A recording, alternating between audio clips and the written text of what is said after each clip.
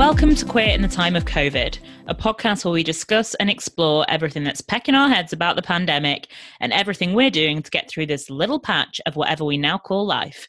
I'm Olivia Taylor. And I'm Lucy Cecil. There was a little gap there, like you weren't sure of your own name. It's week 8, Olivia. There's a lot of things I'm not sure about anymore, to be completely honest. Okay, well, staring at the ceiling. Are you okay?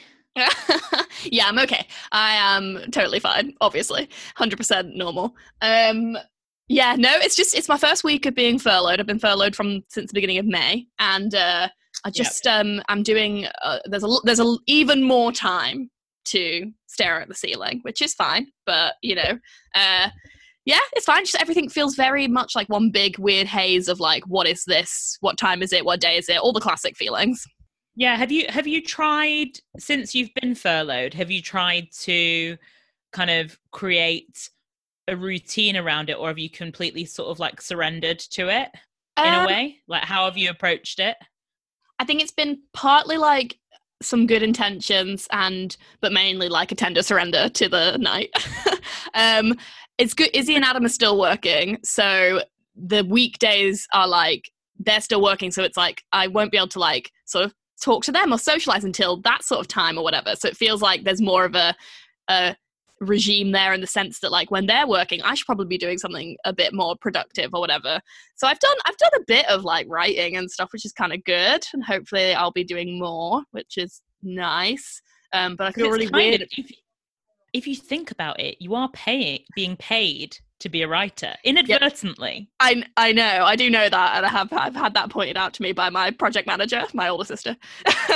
she's like, this is the perfect opportunity, Lucy, because if you think about it, you're being paid to write.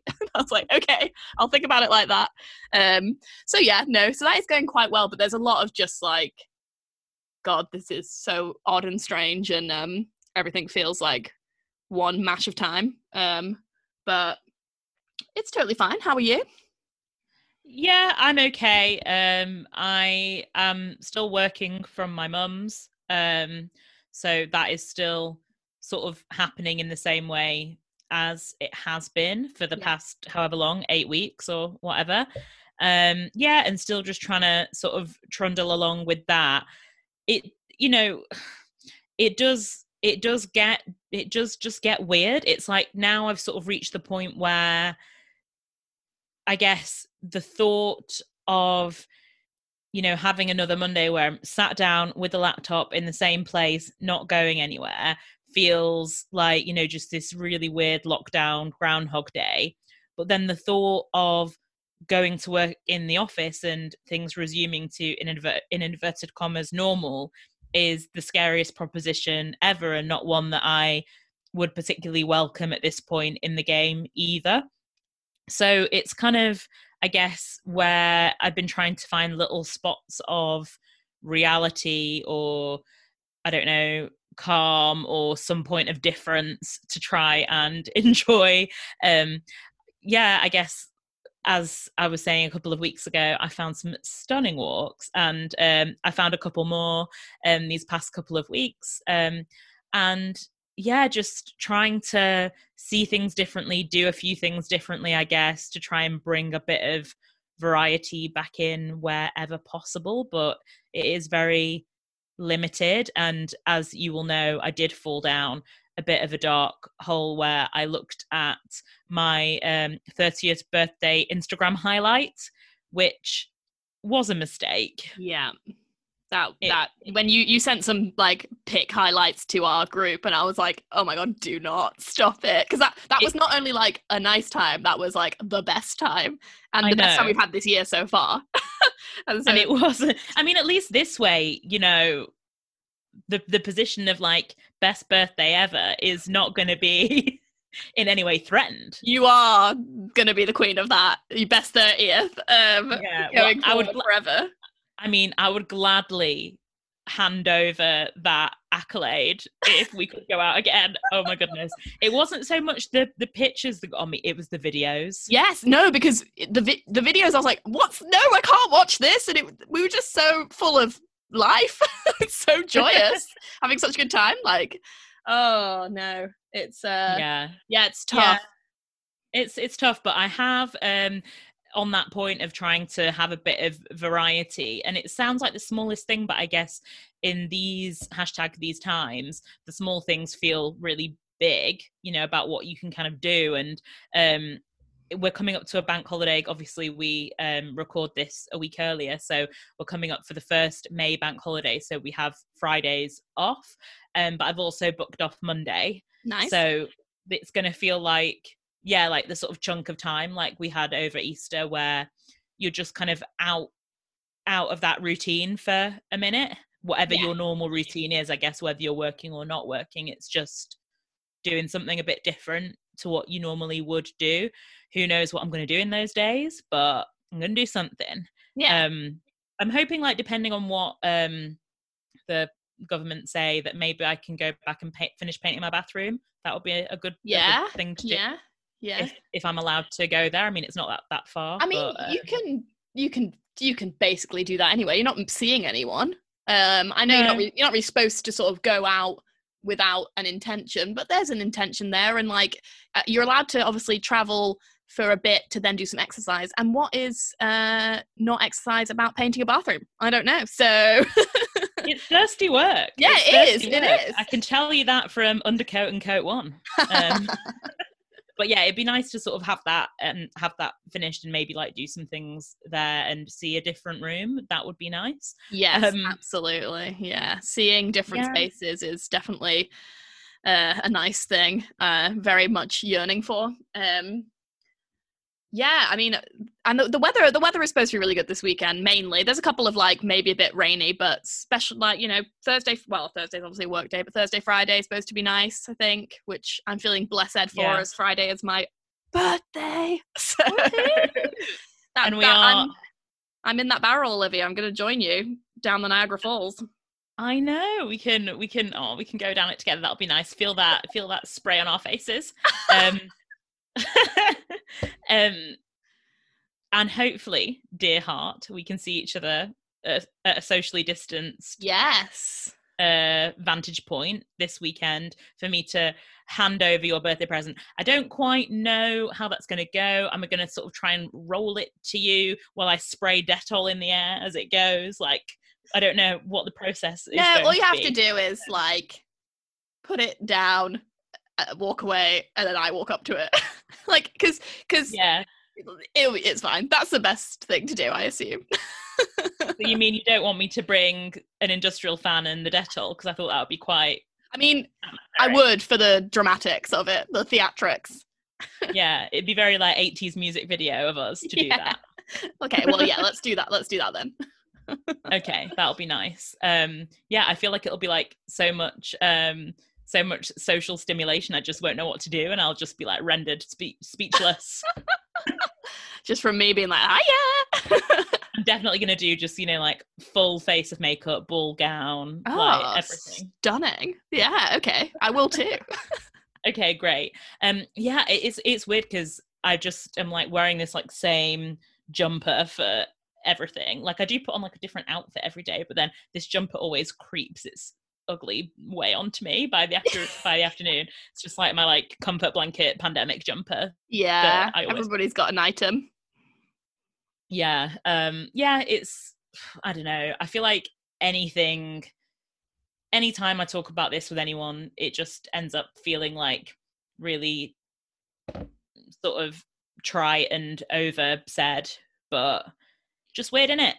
Yeah, I mean, there's no like two ways about it. Like it would be, you know, like bizarre to be like, oh yeah, just absolutely loving this, and like it's totally fine and everything's the exact normal for me, so it's fine to feel and say the things about it because those are the ways that we feel about it. But let's get on to the pod a bit more. What are you living and longing for? Well, this week I am living for, I've meant to mention this quite a lot, but I never have. I mean, it's not really to do with anything, but it's just a thing that I like.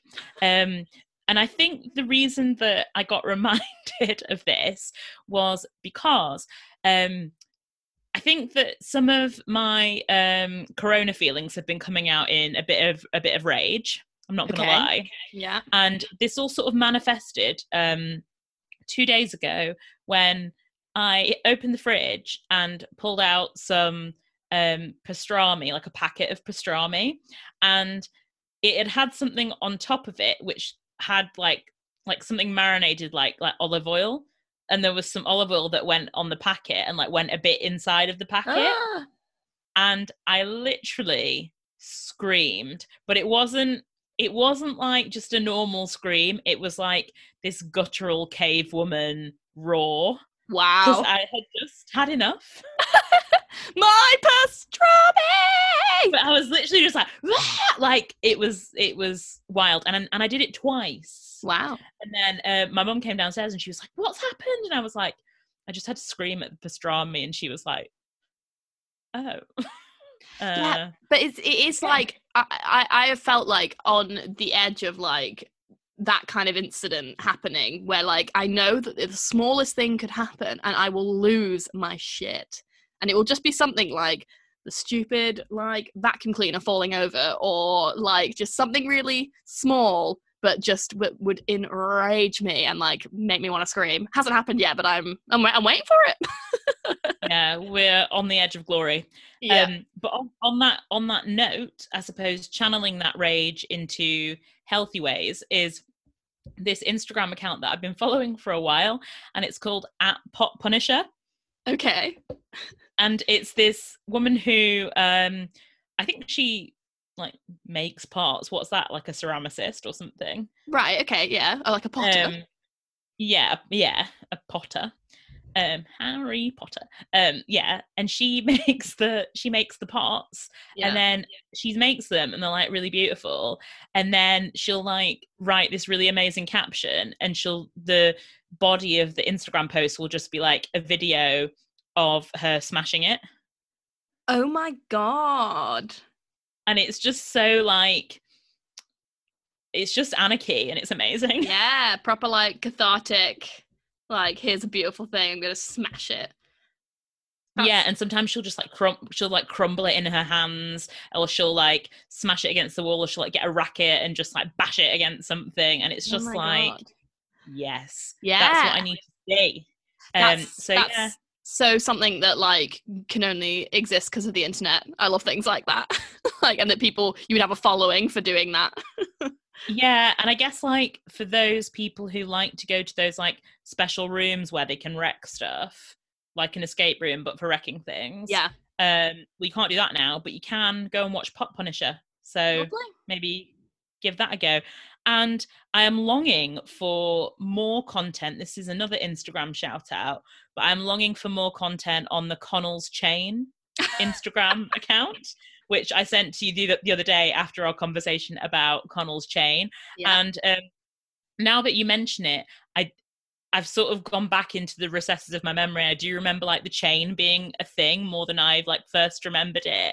And I just love how iconic it's become. Yeah, it's so funny. Yeah, I love that it has its own Instagram account. It's all like everyone was going wild for on Twitter. Yeah, I mean, I told you the chain's important, and here it is with its own accolades. Worthy accolades. Absolutely. What are you living and longing for this week, Lucy? I am. So I'm living for, the other day I was doing a classic lockdown activity of cleaning out some, bits under my bed. And I have like a box which just has like all of my like important documents in, like bills and bank stuff or whatever. But there's loads of stuff in there I don't actually need. So I was finally getting rid of it and just keeping the stuff I need. And in there I also have like cards and stuff. I found a card from my sister that she sent me after her wedding with some seeds in it to thank me for my part I played at the wedding. I was a bridesmaid and a superstar DJ.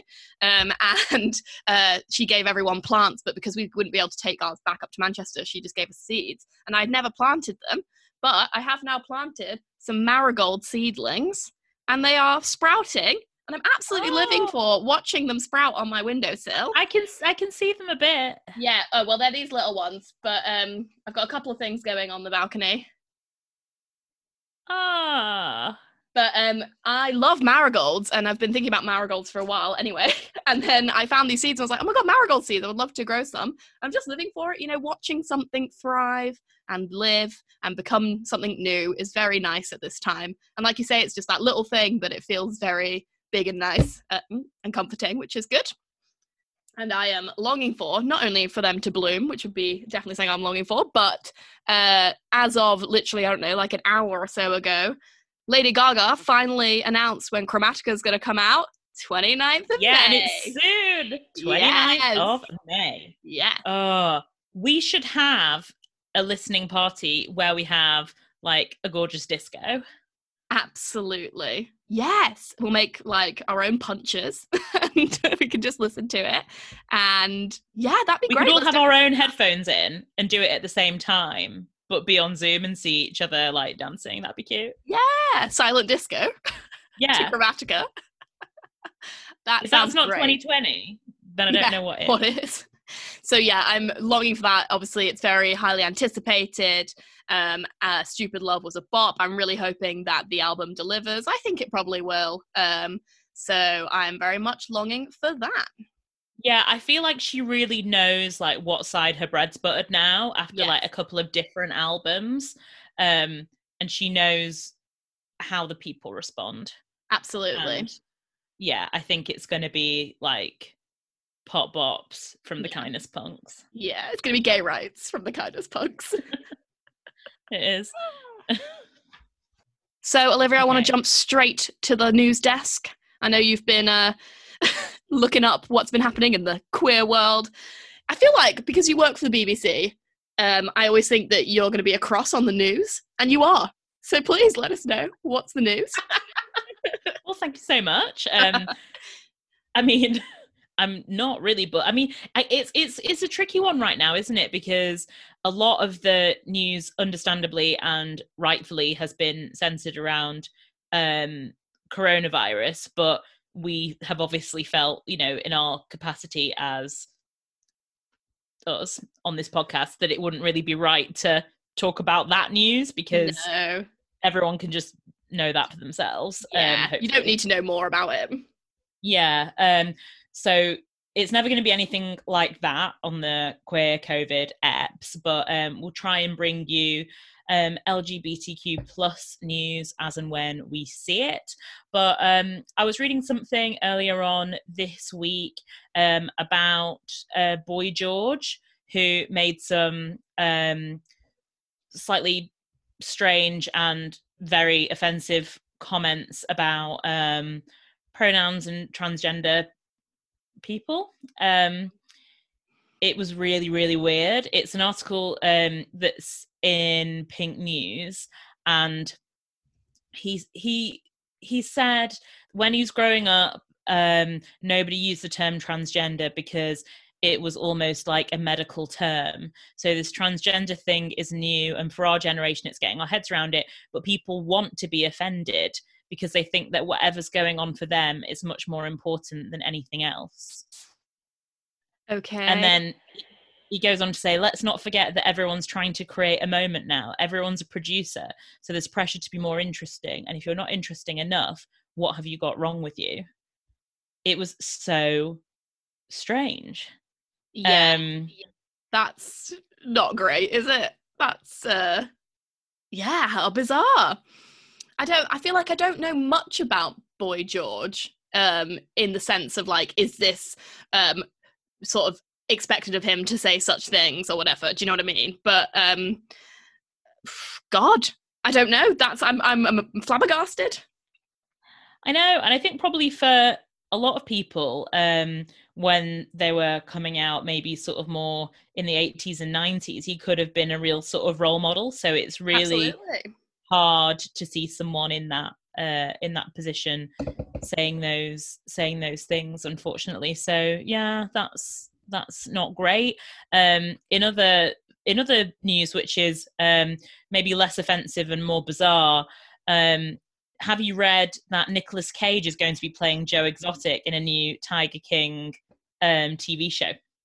I have, yes. I saw that on Twitter, I think last night or the other day. And yeah, I think good casting, sure. Is it? But I'm the only person left on this planet and galaxy that hasn't watched Tiger King, so I wanted to ask you if it is good. Yeah, I think it's good casting. I don't really agree with like making it more of a thing and like making a TV show out of his life and stuff, like, because I just think that like he sort of has been exposed as like someone who mistreated animals quite badly, and maybe it's like a bit glorifying of that, and I don't know, I just feel a bit odd about like continuing the narrative of like, oh, how funny and great is Joe Exotic, and like even if it's going to be dealing with those issues and stuff, you know, he's sold his life story, he's going to, you know, make money from this and whatever, and like I don't know, it's hard to say whether or not it's like a good thing. I don't know, I just feel a bit odd about it, a bit like uneasy about it. Is Joe Exotic alive? Yeah, he's in prison. Okay. Right, okay. Yeah. Do you think I should watch it? I don't know, I really like, the more I think about it, I mean, I watched it all, the more I think about it, the more I'm like, oh, it was just not a really nice experience, like just spending time with all these people who are just like, for whether or not they're like good or bad people, they're just like, it's a lot of them do like dubious things with animals and like for profit and like don't seem to really care, and a lot of it's like a lot of act and front, and it just made me feel quite uncomfortable. I don't think it's anything that we sort of really need to be watching at this time. I'm not sure how much you get from it.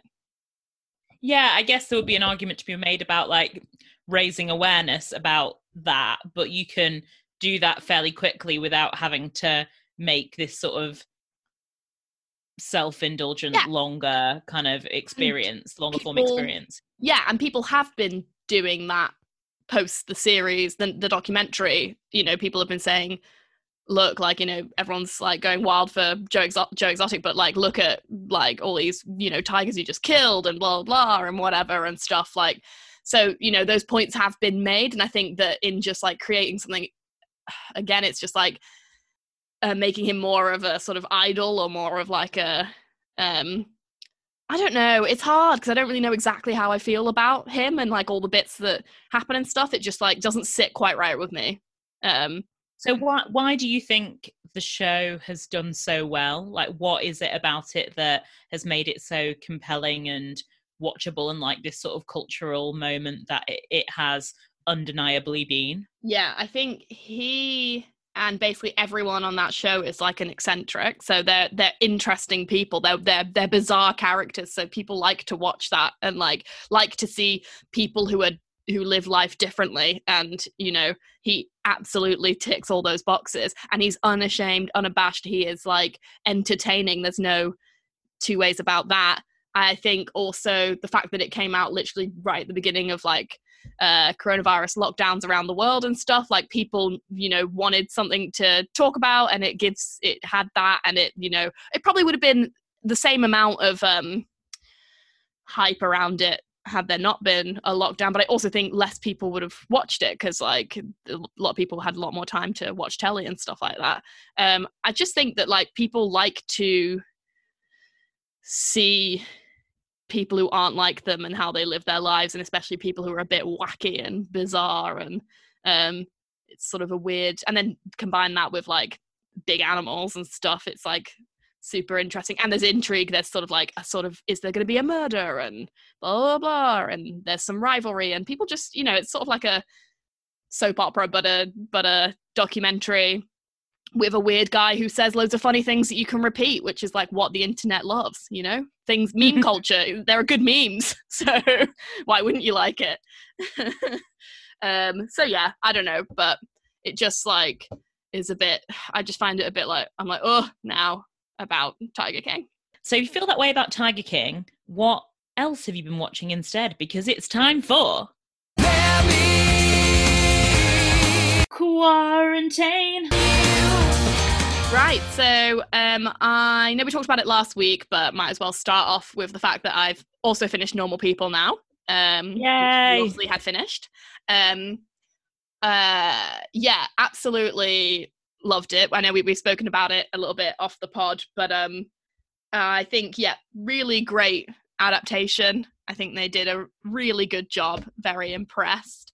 I found it, you know, excruciating and very sort of comforting in equal measure, I guess. It's like like you've said, there's such a like sort of realism to it. There's something so like relatable. The episode 10, which you said was going to be difficult, which is the, you know, spoiler alert, whatever, is the episode which involves both the suicide of a character from their hometown and also Connell going to therapy, was just too much, but like in such a great way. It was done so well. And here's the bit where he sits and speaks to the therapist. Yeah. I thought was some of the best small screen acting I've ever seen. Yeah. So that was like, you know, that sort of monologue is, you know, lifted from the book and is written so well and was acted like amazingly. It's so great when you like watch some acting and feel like, you know, it's good acting. Do you know what I mean? You're like, oh wow, that's great acting. Because I think that there are so many even though the characters are really different in a lot of ways, obviously there are these sort of like bonds, they're tethered together in various ways, and I think that just means that like you buy into their relationship, why it works, why it doesn't work, but on top of that you see yourself in various facets of both characters, or certainly like bits of your life experience as, you know, a millennial at least watching it, that you can relate to in some way. And I think that the smallness and the sort of very particular moments and emotions that Sally Rooney picks up on and kind of explores, to me, are things that aren't really written about, but things that dominate a lot of our thoughts, but in a sort of small subconscious way that we think necessarily aren't important enough to air. But when we watch it and when we see it, it's like we're being spoken back to ourselves. Absolutely, yeah. I've seen Sally Rooney speak about the fact that she's like, oh, you know, like all the, you know, experiences that Marianne and Connell have are not like unique experiences. They are things that, you know, everyone sort of probably a bit goes through, you know, in some way, and these are just, you know, normal things that happen to people, but like that's what I'm interested in like writing about. And like yeah, there are definitely things about like their experiences that are I think relatable in the sense of like yeah, like being a millennial and, you know, the sort of anxiety of not knowing whether what you're doing at any given time is the right thing to do or the best thing for you to do, and always sort of thinking that there might be like something different for you, or that you might be you could approach something in a different way, is I think an anxiety that we like have as like in our generation. I also think obviously there's things personally for a lot of people and for me that are so like similar to some of their character traits, mainly Connell, that I'm just like, oh god, this is like, that is exactly how I've felt and things I've said in my head before, and it's really like insane to see that on the page and on the screen. And I think that that's something that is not you know, my unique experience. It is something that a lot of people feel, and it's so sort of great to be, you know, to see it. And yeah, I just think it was a great adaptation and it's a great thing. There are a couple things though that I still don't agree with. So I didn't quite, and this I'm just gonna say, I'm balancing it. Overall, amazing, great, watch it, really good. But I didn't quite like the ending because they left it more like open to the idea that like they were going to be completely fine. So like they made it like, so in the end of the book, like he gets the email about going to America, and that's like right at the end. It's like 3 pages before the end. And whereas in the TV show they had it that like he sort of had that, and then they had like a month or so before they sort of talked about it again. and, you know, to process it. And then they're sort of like, you know, she's like, you should go, and he's like, oh yeah, I'm gonna go, basically. And in the TV show, she's like, you know, we'll be fine, like we'll be okay, or whatever is like the last sort of word. And they sort of left it with this sort of like, you know, they're gonna go, but it's gonna be fine, and they're gonna like get through it kind of feeling more I think it came across more like that than in the book, where like he gets the email, he's like, oh, I'm not gonna go, because he's, you know, can't bear to think that he would actually do it. She is like, no, you should. She just goes like, you should go, and then it just ends with her saying, I'll always be here, and like that's the end. So it's more like her reverting back to her behaviors of like, oh, you know, you have to go, and like I'm like just gonna stay here. And it's like, I don't know. I just feel like they wanted it to be more hopeful in the TV series than it feels like in the book. Yeah, I think that's probably true. I think that the ending, if you did the book ending on TV, I think that it would feel so weird. But maybe that's not a bad thing, because it sort of feels weird in the book in a good and interesting way. It doesn't feel like a bad, in inverted commas, ending. No. But I think that it would maybe cut a little different on TV. I get that totally, but I do think that like one of the things about the book is that you come to the end and you read that last bit and you're just like, oh, like, oh god, okay. Yeah. Whereas it was a bit more resolved on the telly, which is fine, but I just like thought that element of the experience was taken from it. Yeah, I think that it's still, whichever ending it is, whether it's the book or the TV one, I feel that the TV one is still true to the characters. Like, it doesn't feel like a false ending, but it feels like, yeah, I suppose more of a neat ending that's had more of a process to it. But I don't think that it feels wrong for the characters for it to end in that way. Yeah, but I totally suppose agree.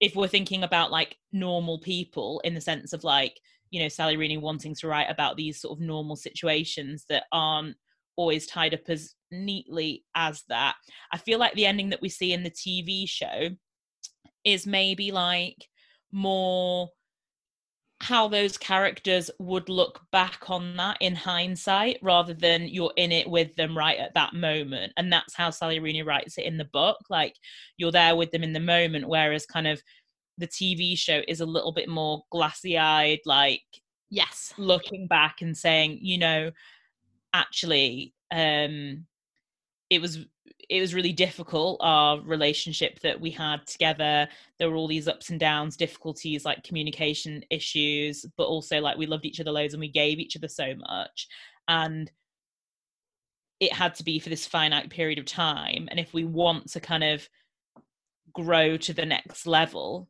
we both recognize that this needs to come to an end in whatever form, and that, you know, it doesn't undermine what we've had.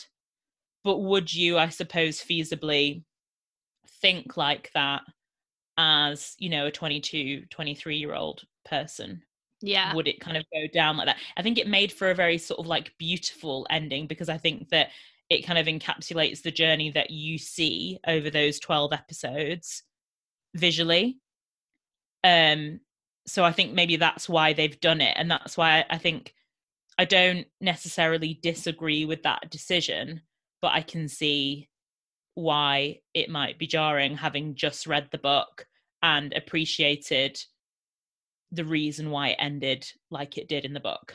Yes, absolutely. I think you're right. I think that I totally agree that I don't think it's a wrong ending for it to have as the characters. It worked well for the TV, for like the way that they are and stuff, and it's not like disloyal to them as characters, but that it is more of it's more of like a nostalgic view of what that situation would be like than a realistic view, which is what you sort of more get with the book. So that's just a bit jarring in a sense, like you said.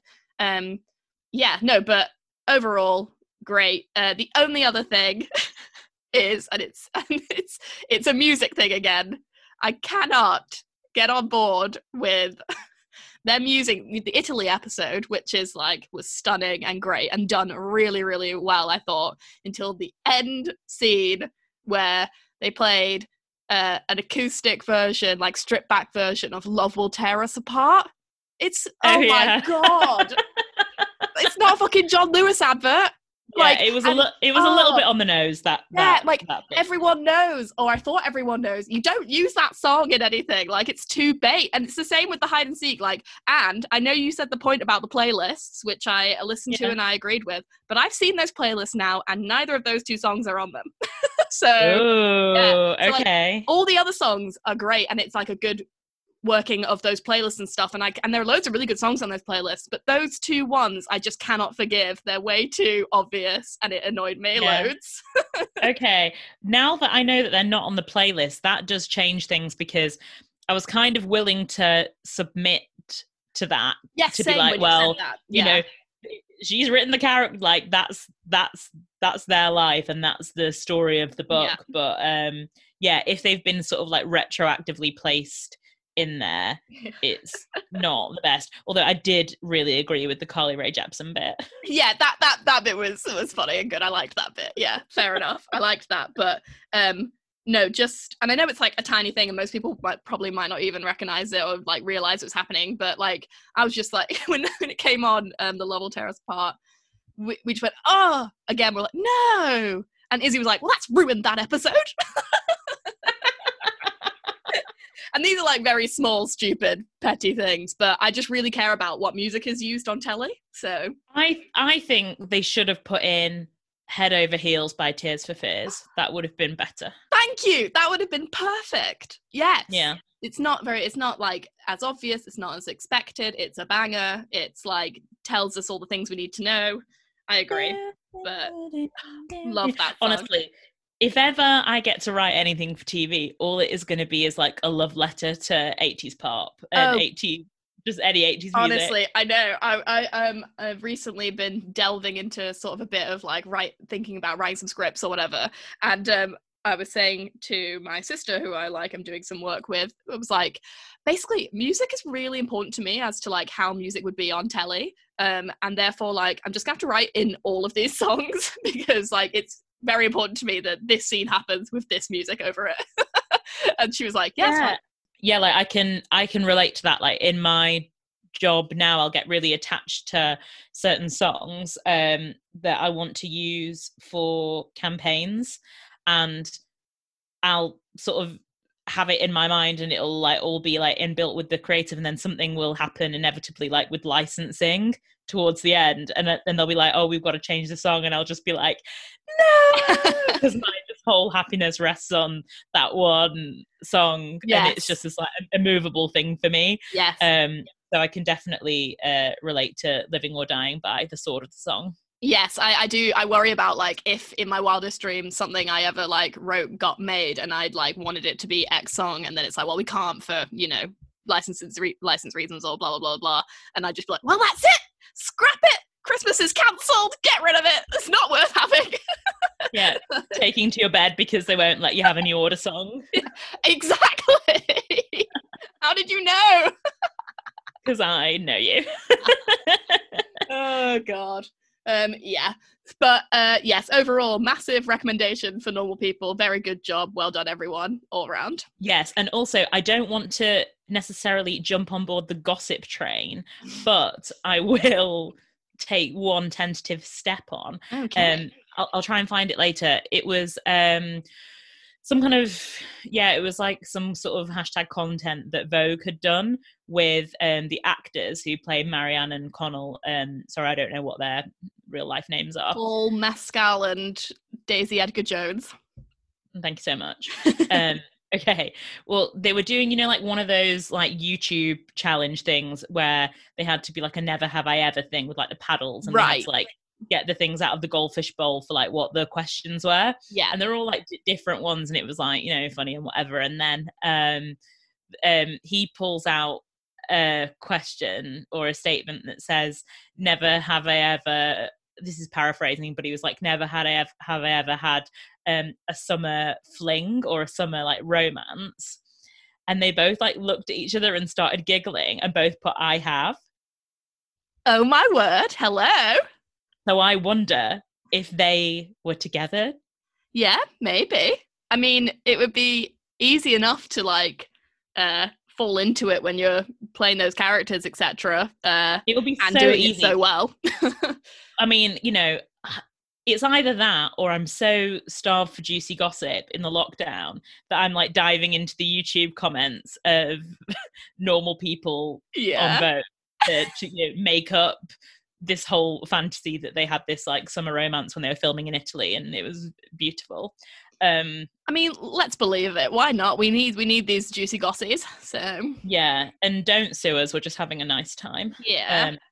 But check that video out because it is cute. Cool, will do. Aside from normal people, this weekend I finally watched Midsummer, which I've been waiting to watch for ages. And we were like, right, let's do it. We're going to watch it.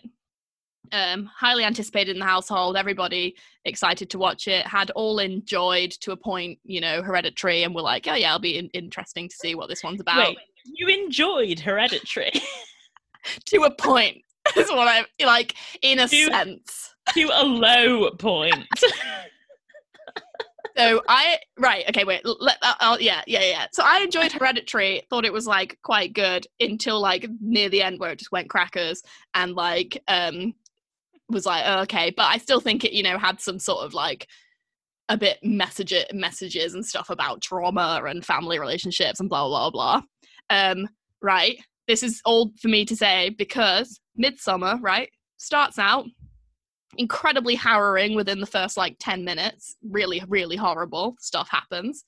But you begin to think, oh, it's quite good. Like, where's this going to go? It's interesting. They go off to Sweden to this like commune or whatever, and there's all this stuff going on.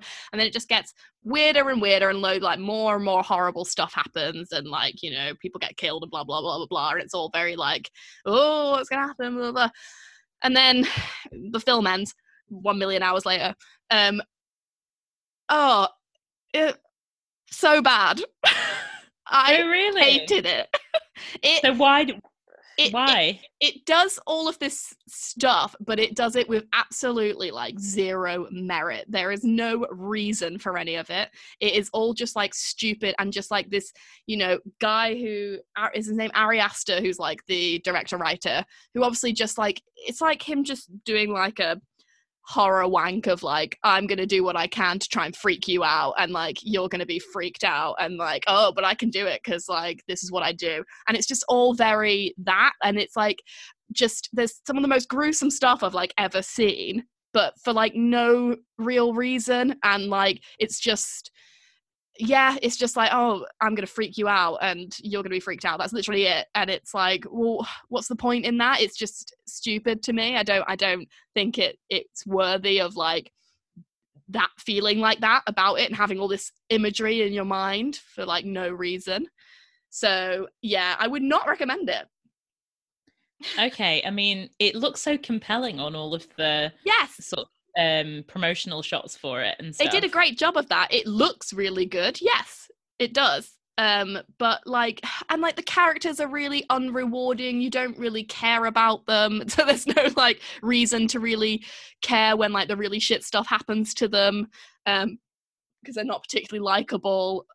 So it's just, I just think it's a man being like, I'm going to do what I want because I can. And that's what it was. So, is Florence Pugh good in it at least? She is very good. Her acting's incredible. Like I can see why she is now like, people are like, oh, that was like her breakthrough film. But it's a bit like shit for her that that's her breakthrough film because like, in my opinion, it's crap. She was on Table Manners this week. She didn't bring up Midsummer, sadly. Well. She was just being an absolute hun. Did you know that she's dating Zach Braff? Yes, I do know that. Yeah, I saw that on Twitter. Odd one. Yeah, I was surprised, but he was helping her set up her Zoom at the beginning. Lovely. Yeah, and they're both having a lovely garden salad together. So, yeah, I love Florence Pugh, so I've been meaning to watch that, but I don't know if I will now. Maybe I don't think you should. It's not nice. It's just not. It's not a nice experience.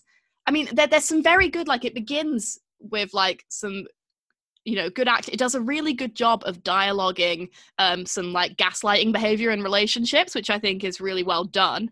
And you really, really, really like despise like her boyfriend who's like quite gaslighty. And they do that really well. And you begin to think like, oh, it's going to kind of like build into some sort of thing that's about this and about the trauma of she has like a family trauma, and you think it's going to sort of be a bit more about that. But it just doesn't really do anything. It doesn't really come to anything apart from it just being like, oh, but now we're in this like wacky commune and they all do weird sacrificial shit, and like, so we're just going to show you all this sacrificial shit until like the end where everyone's like gonna be sacrificed and blah blah blah, and she's gonna be wearing a 10,000 flowers, but like, and then it's the end. It's just there's not much to it. Like it's no, wasn't a fan. Very disappointed because I thought I would be. Oh no. Was there anything that you've enjoyed watching in the past week? No, joking. So aside from that, I have watched now, finally, I know 10,000 weeks later, all of Unorthodox, which I believe you've watched as well. Yes, I have. What did you think of it? I thought it was kind of it was a bit of a slow start for me, where I didn't really sort of know where it was kind of going or what the kind of point was. But then as it sort of gathered a bit more momentum, I could sort of see all of the time and care it took to create that, and that it was based in part on a true story, and just all of the costumes were amazing, and all of the you know, the high level of research and care that went into producing it is like really interesting to tell those stories from a really kind of closed off sort of insular community, and I learned quite a lot from watching it. Yeah, I think that for me it gathered more momentum as it went on, and I think that the main character Esty was really good, and I enjoyed that, and I enjoyed the portrayal of the relationship that she had between her and Yankee, and that nothing was kind of, I guess, nothing was kind of, you know, easily boxed off as like Yankee's the baddie, Esty's the goodie, she goes in search of this new life. Like, you know, she does things that are not always that great, he does things that are not always that great, but they're sort of the product of their very sort of singular environments, and you can tell that he really loves and cares for her beyond just the sort of confines of their community and what they're sort of being told to do. Like, you sort of see those moments a lot more as it goes on, but even earlier you sort of see that. And I like that. I like it when those characters have a little bit more depth to them, and I think that those two really did. And I liked how it ended on this sort of hopeful, kind of uncertain future, because I think that that made sense for the series. But I thought it was interesting as well that they decided to do a lot of it in Berlin, kind of at the coalface of a lot of trauma, and how they sort of speak about that and how she has to sort of face that head on and what that sort of means, and also what it means to the people who live in Berlin and haven't necessarily come from those communities, but have that sort of awareness, and they sort of live with that in sort of a harmony. And it's about how you kind of learn, how you sort of learn to do that and sort of live with traumatic experiences and histories in a way that makes sense and feels doable for you. Yeah, I agree. I thought that like the depiction and all the research and everything that went into it was very impressive and very interesting to see, and there is a lot to sort of learn about like that community. Obviously they had like a lot of, you know, as it's based on the memoir of that woman who was in the community, then those are like her real experiences that she is depicting for the part of when she is in Brooklyn and living like that bit of her life. And apparently like the bit in Berlin and like what sort of happens to Esty is completely fabricated as, yeah, like, for, you know, for dramatic effect or whatever. Yeah. I found the what happens to her a bit too like far-fetched in the sense of like she immediately gets like 10,000 gorgeous friends who all want to hang out with her, and she like gets to sleep with the like most handsome man in the world who looks like a Disney prince. Was like a bit too much. Like, me and my mum called him the Disney prince. We were like, he's so Eric from The Little Mermaid. It's exactly that. I agree. I was trying, I guess, to suspend my disbelief in order to kind of like get from it what I think they were trying to get you to get from it. Yeah, and I think that the if I think about like why is it so sort of unbelievable in a sense, and I guess it makes sense that they needed to have her new potential reality be so starkly different from her original start point, and be like this sort of shining beacon of hope and like what life could be like. So it kind of makes sense that it is like super rosy and like amazing in a sense, but I just like found it quite unrealistic and was a bit like, after like a while, was a bit like, oh come on, like that's a bit unrealistic. But overall, really, I did enjoy it. I agree with you. I think that the interplay between Yankee and Esty was really well done, and really like touching to see how they sort of do care for each other, but it's just not right, and you know, like for various different reasons. And I think they both did an amazing job acting. I mean, all the acting in it's quite good. And yeah, no, I mean, I enjoyed it, but like I couldn't really put to bed my disbelief at the like becoming a stunning singer in a like Berlin symphony orchestra school like is a bit too much. Yeah, I mean, I thought you have to admire that kind of gumption just to sort of like get straight off the plane and just like trot along to the conservatoire and be like, I'm here. This is where I belong. Yeah, I mean, would it have gone down like that? Maybe not, but I suppose it's more sort of allegorical than it is factual. Exactly. And when you think about it like that, then yeah, it's done very well. And it's a good bit of telly. I enjoyed it. Speaking of the conservatoire, is there any gorgeous music you've been listening to this week, Olivia? What is your track of the week? I hope it's some sort of Schubert. Sadly not this week anyway. It's kind of the opposite of that. Okay. It is Mind Your Own Business by Delta 5. Oh, what is that? I don't know what that is. Not to the name. So Delta 5 were like a punk band from the late 70s. Okay. And they have this song which I'm sure you will have heard before. It's really weird because in the space of 24 hours, sort of over 2 days, I've heard this song in a TV show, and then I'd fallen down an Instagram rabbit hole where I'd like gotten onto someone's page that I didn't even know, sort of, you know, like as you sort of do. Yeah. And they had the lyrics as their caption. Oh, weird. And so I watched the show last night and heard it, and I was like, oh yeah, I remember that song. I like that song. And then that happened today, you know, like of all the songs in all the world. Those things seem to happen so often where you like remind yourself something and then it's everywhere. Yeah, and the first 3 lines of the lyrics are, can I have a taste of your ice cream?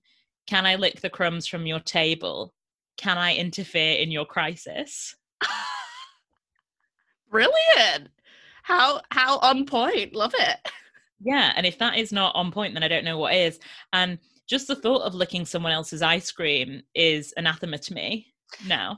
Yeah, that wouldn't happen, would it? It reminds me very much of something that happened to me once when I was in London with my cousin when I was quite young, when sort of just moved back to the UK, and we went to London for a day trip because I'd never been to the Natural History Museum, and he was gonna take us, so we went. It was cute, and he bought a big issue off a guy, and it was a really hot day, and the guy was like selling big issue, and he was eating an ice cream, and he went to my cousin, do you want to lick at my ice cream? like as like a thank you for buying the big issue. And we were sort of like sort of considered it, and he was like no. And it's like but he was like, I did consider maybe having a lick of the ice cream because it would have been really nice to have an ice cream. And I was like, yeah. So anytime someone says something like lick of an ice cream, I just think of that really specific memory in my mind. Yeah, I mean that is a very on point song and a good rec. I'm definitely going to listen to. I think I'll know it. I think you will know it. I think you will know it. Yeah. And if someone could, interfere in my crisis now, I'd be most grateful. Okay, right. I'll put the word out. Thank you. How about you? So my track of the week comes from Huns of Our Life, Haim, who so they've released a new song, which is called, what is it called? I Know Alone, which is really great. I like it. But actually my track of the week is their previous release, which is The Steps, because I just love that song so much and I've been listening to it loads and loads on repeat. It just has like the right kind of like peppiness for what I want, but it's like peppiness, but it's about like being frustrated with somebody for like not understanding you and like trying to do the right thing, but they just don't quite understand it. And I just really like it. I think it's a good message. I think it's a really good song and I really like them and I'm really looking forward to their full album coming out sometime soon, I imagine. I think they have said when it is, but I can't remember. It might be June or July. And yeah, I'm looking forward to that. And it's just a really great song and it's quite like summery, right for these sort of nice sunny days. And yeah, that's my song, The Steps. Haim, track of the week. Stunning. So just like Haim, we don't agree with people not understanding us when we're trying to do the right thing. And along with that, there are some other things that we definitely don't agree with. It's time for so bad. I don't agree with it. Olivia, what don't you agree with this week? What is pecking your head in this pandemic? Well, I think we're going to get a lot of pushback on this. Ooh, okay. Okay, I'm ready. And what I don't agree with this week, Lucy, is some dogs. Just some dogs, not all dogs. Well, actually, it's less some dogs and more some owners. I was going to say, is it some dog owners? Yeah. Yeah. So what I really don't agree with, and it's happened a bit now that I'm like doing a lot more like mandated everyday walks than I would normally. And I went out for a walk the other day and I specifically gave this woman and her dog quite a wide berth because they were walking on the path. So I like moved up and walked on like the skate ramp so that I could like on the half pipe so I could like be away enough. And then this dog like chased me over to where the half pipe was because I was like trying to get out of their way. And then it was really small, not really small, but quite small, but was like barking so maniacally and like jumping up really high at me, like being like, rah, rah, rah, like that. And then I was like, sort of like being like, and like sort of turning away a little bit. And then it just wouldn't go away. And obviously because of like social distancing, the woman wasn't coming over to get him. Like that was the reason why.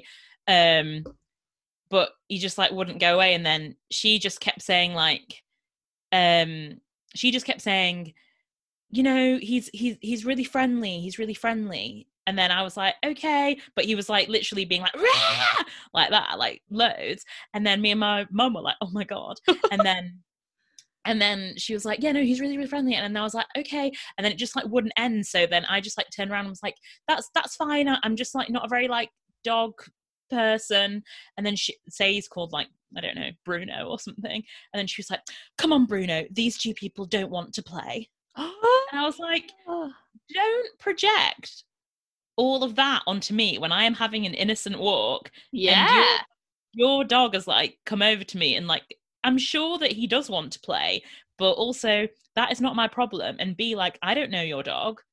And C, like, I could have been bitten by a dog or have any kind of history. Like, it's not really for you to tell me how this interaction should go down. And like, also, like, D, all of the above, but also that at this time, you can't really be petting other people's dogs and playing with other people's dogs and stuff like that, because that's like, you could, if you had some trace COVID on you, you could put it on them and then they get it, like, or whatever. Exactly. So it's not something that we're doing. He like climbed up on me and was like touching all my clothes, like everything, and I was just like, yeah, COVID aside, it's bad enough, but yeah, with that sort of like layered on. But it's happened to me a few times where like they'll be like, they'll passive aggressively like make a comment to their dog as if their dog is going to be like, oh yeah, you know, like what? Like, oh, come on, they love to do that, like basically be rude to a human but via the dog, because they're like, oh, I'm talking to my dog, but actually what I'm trying to say is fuck you. Yeah, I know. And I was like, look, we all know, all of us in this interaction, that the dog can't understand what you're saying. So we know what you're saying. And I just found it to be really bizarre, because I was like, I did not ask for any of this, and yet here I am. Here you are. Yeah. No, that's bad. I also don't agree with that for you and for anyone. It annoyed me loads. And that is I don't agree with it. What is yours? So I don't agree with it. It's a generalized thing that I did not agree with before the pandemic, but it's extra especially a thing I very much don't agree with at the moment. And that is people who put like, I don't know what you call them, but like custom exhausts on their cars.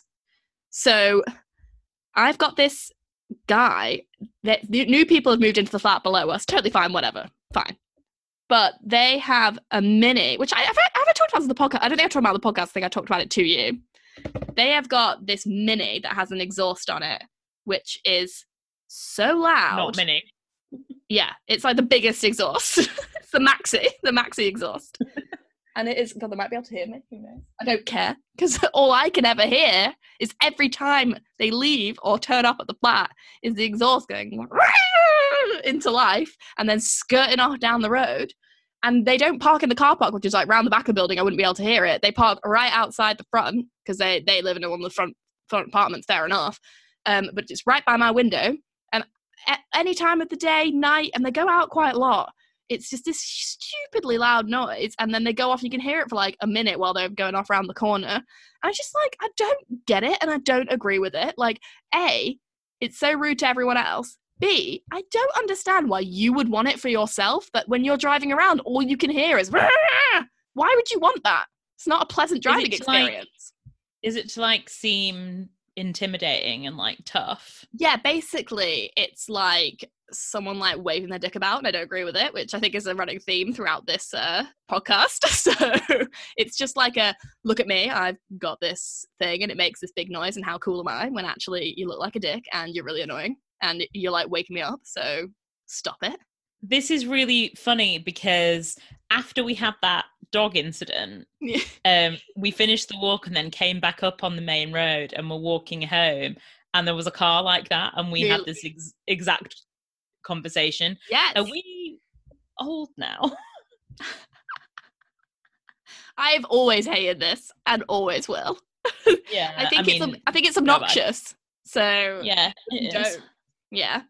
So that is what I do not agree with. And now on to someone who can always get our engines running. It's time for Celine Watch.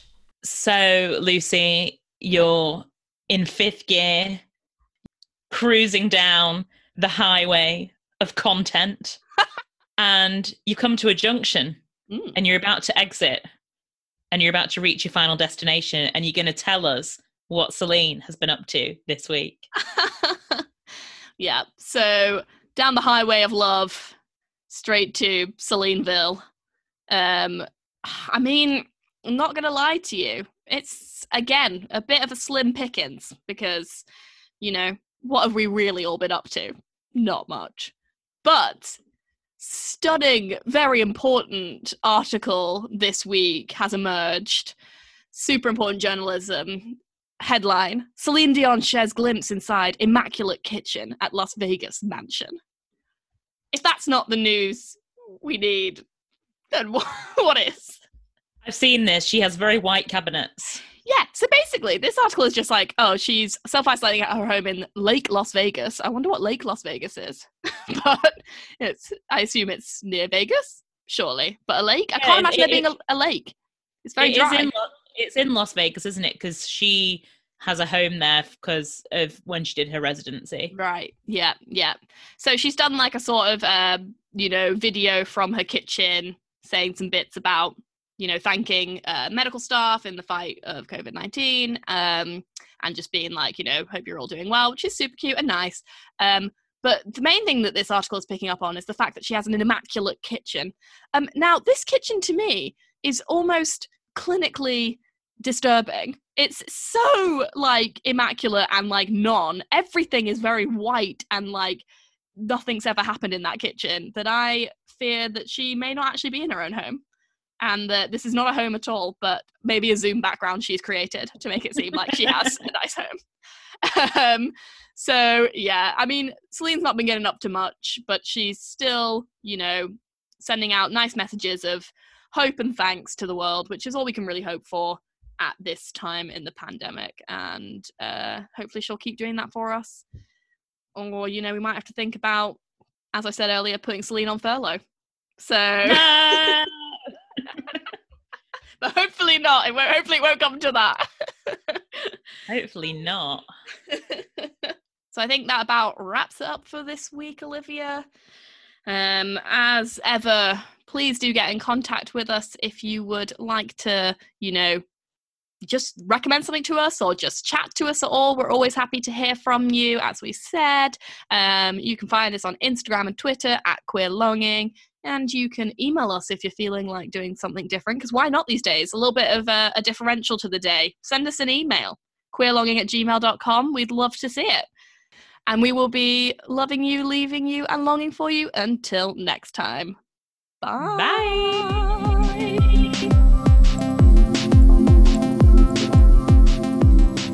I think all of our jingles going forward should only be from Robbie Williams songs. Yes, that's a great one. Okay, great. Good. I agree with it.